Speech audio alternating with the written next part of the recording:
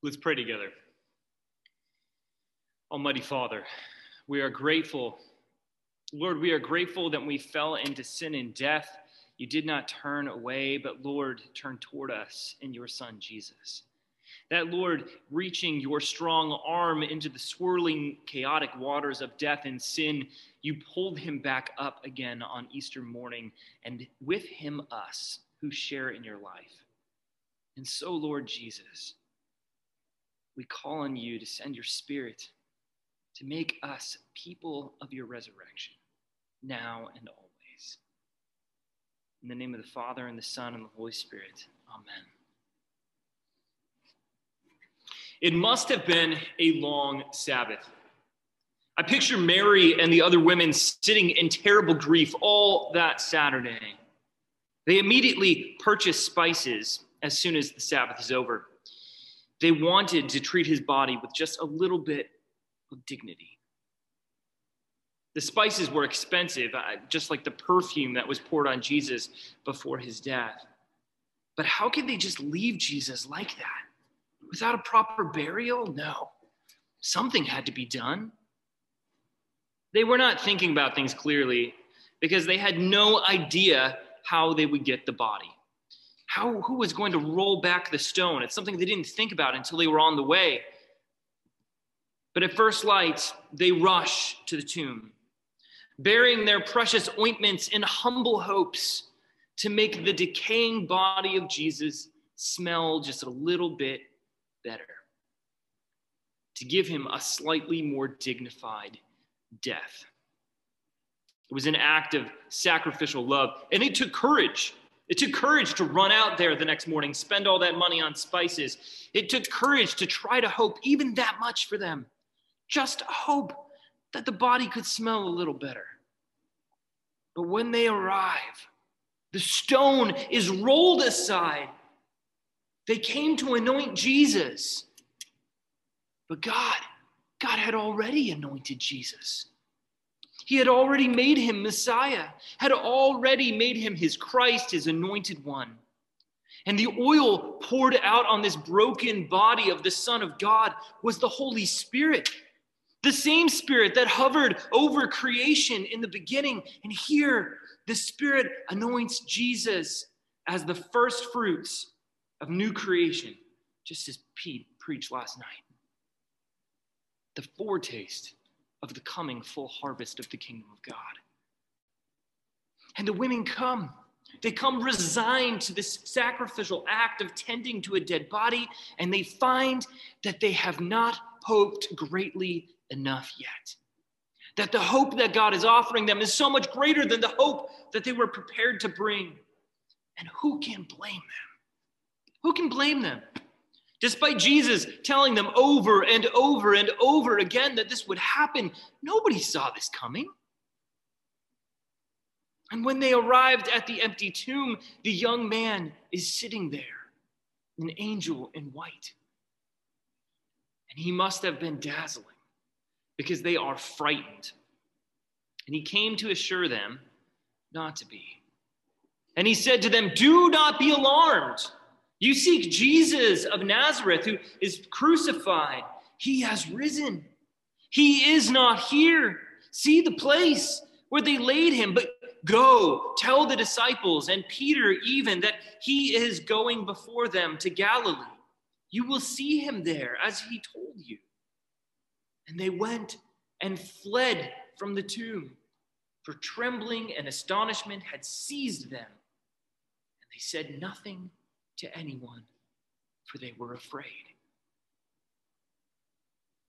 Now, every time an angel shows up, the first thing they ever say is, "Do not be afraid," which suggests they must have been terrifying to behold.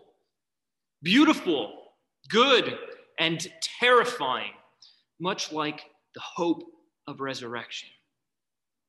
But this is no different. The women come resigned to lament the Lord's death and desecration, and all of a sudden this massive stone is rolled away, and this young man in dazzling lightning clothing proclaims Christ is risen to them, and they run away in shock and fear. But we know, of course, they couldn't keep quiet forever. The other Gospels recount that they preached the very first Easter sermon to Peter and others who eventually went to see for themselves.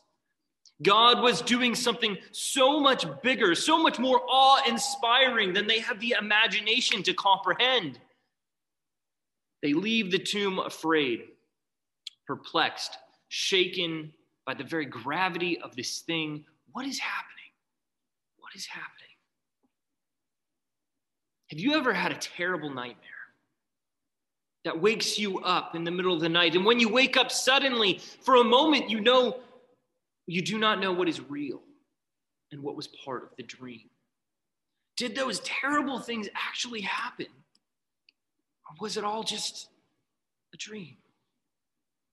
When the resurrection of Jesus is proclaimed to these women, it must have been like waking up from a nightmare, but a nightmare that was true. A nightmare that Jesus was beaten and mocked and shamed and crucified, only to awaken to the reality that he is alive. The nightmare is real. And so also is this utter and complete and unexpected victory of God in Jesus. The wounds that marked his body, the Spirit raised even those to new life. But Easter is also terrifying. It's terrifying because it's so hard to trust. The problem is that the story is too good. So much of our life, we learn to gauge our expectations, to brace ourselves for what might be the worst possible scenario. My father told me many, many times that if something sounds too good to be true, it probably is. And frankly, that's very good advice for most things in life and work. If you get offered $20 million inheritance from a Nigerian prince via email, you should probably not send them your bank information. We learn to guard ourselves with skepticism, not just for skepticism's sake. It's a defense mechanism. It's guarding our own hearts. It has a place, but it can also leave us blind and hardened to beauty even when he is standing before our face. Hope.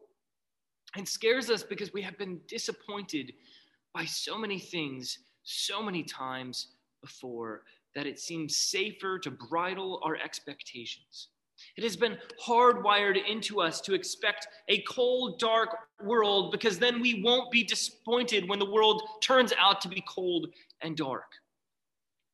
We would rather never to love than to have our hearts broken again. And in the crucifixion and resurrection of Jesus, all of the sin and all of the brokenness and all the heartache of the world meets that one bright, burning hope. And for a while, everything seems lost. But the message of Easter is that love is stronger than death. That God is greater than the nightmare, even when the nightmares are true. It is so good that we can scarcely look at it without our eyes hurting, like looking at the face of Moses as he came down the mountain shining. And I think that this is so often our story. We love God. We are committed to Christ. We want to live rightly, but there is just so much darkness. The winter is so long and cold that the best things that we can muster up the courage to hope for are burial spices and ointments just to make the body smell less bad. We hope to make it stink less, to give it just a little bit of dignity before it becomes dust. We have weak hopes. So often we live our lives like that, and heaven knows the world does. Outside our doors, people struggle even to know why bodies matter at all. They wonder if anything really matters, if it can be easy for us to acclimate to the world's despair. As Henry David Thoreau once said, the mass of men lives lives of quiet desperation, and so often we allow ourselves to do just that. But that is not the truth about the world. That is not the truth about Christ. That is not the truth about you. And it's not the truth because Christ is risen. Oh, the good news is so much greater than the spices that the women bring to the tomb. The good news of the resurrection, that Christ is risen, isn't just one historical event in a long chain of events. This is the main event. This is the center on which history hinges, and the whole of the cosmos finds its dignity and worth and meaning. What does the resurrection mean? What is the promise long term of this resurrection? Well, let's hear what Isaiah 25 tells us from this morning. On this mountain of the Lord of hosts will make for all people a feast of rich food, a feast of well-aged wine, and he will swallow up on this mountain the covering that is cast over all peoples, the veil that is spread over all nations, and he will swallow up death forever. And the Lord God will wipe away all tears from all faces, and the reproach of his people he will take away from all the earth. This is the Lord we have waited for. Let us be glad and rejoice in his salvation. Can you imagine? Can you imagine anything more beautiful than that? That is the good news that we try to slowly look at through beautiful flowers and gold and beautiful music. We're trying to very much just get the edges of this thing that is too good for words. The Lord himself is setting the feast, drawing together all people, swallowing up death, and he himself wiping the tears away. But we are still so often afraid. When a toddler is crying, they get really worked up. And so often they just can't be consoled all at once. You have to hold them and stroke their hair and kiss their cheek for a long time before they calm down. And then when they slowly calm down, you can wipe the tears away from their eyes as they take halting gasps of air, trying just to breathe in your comfort. They don't receive it all at once. And we are not so different. The nightmare is still so real to us. We are still afraid, like these women running from the empty tomb. Even we are afraid of hope itself. But the comfort of the Lord is here for these women at the empty tomb. And the comfort of the Lord is here for us this morning and always. The resurrection is both the fact and an invitation. It is a historical fact that grounds our hope, but also it is an invitation to put our burial spices and weak hopes aside and live into the great and ferocious hope of the resurrected life with courage and love. Over and over again, you see that when the resurrected Lord comes to people, to meet people, on the road to Emmaus, in the garden, on the shores of the sea, on the mountaintop, doubting behind doors. When people meet resurrected Jesus, they move from fear to courage. From fear to courage. When these women leave, they have heard the good news, but they have not yet fully encountered the resurrected Jesus. The good news of this message leaves people perplexed. Meeting Jesus, being filled with his Holy Spirit, turns fear into courage now in our own lives, just like those people who met Jesus in the New Testament. And if you read the book of Acts, you see that the disciples are radically different people there from those described in the Gospels. They have become people who brave shipwrecks and starvation and imprisonment and alienation and death. Before the resurrection, Peter denies him 3 times. He's a total mess, like we all know. But after the resurrection, after the coming of the Holy Spirit, Peter is a changed man and finally becomes the rock on which the church is built. And it was that courage It was that courage that sets the Roman Empire aflame with the worship of this strange, crucified, and resurrected Lord. Not through power, but through sacrifice and love. The courage changed our world forever. But this is not just a courage for courage's sake. The resurrection gives us the courage to love. And by this, I don't mean niceness or tepid affirmation, but love which bears the marks of a cruciform life. What person could follow in the way of Jesus? What person could carry their cross? What person could follow in self-emptying love if the cross, if Golgotha was the last word? Without the resurrection, we above all should be pitied. The resurrection is the vindication of Christ's faithful love.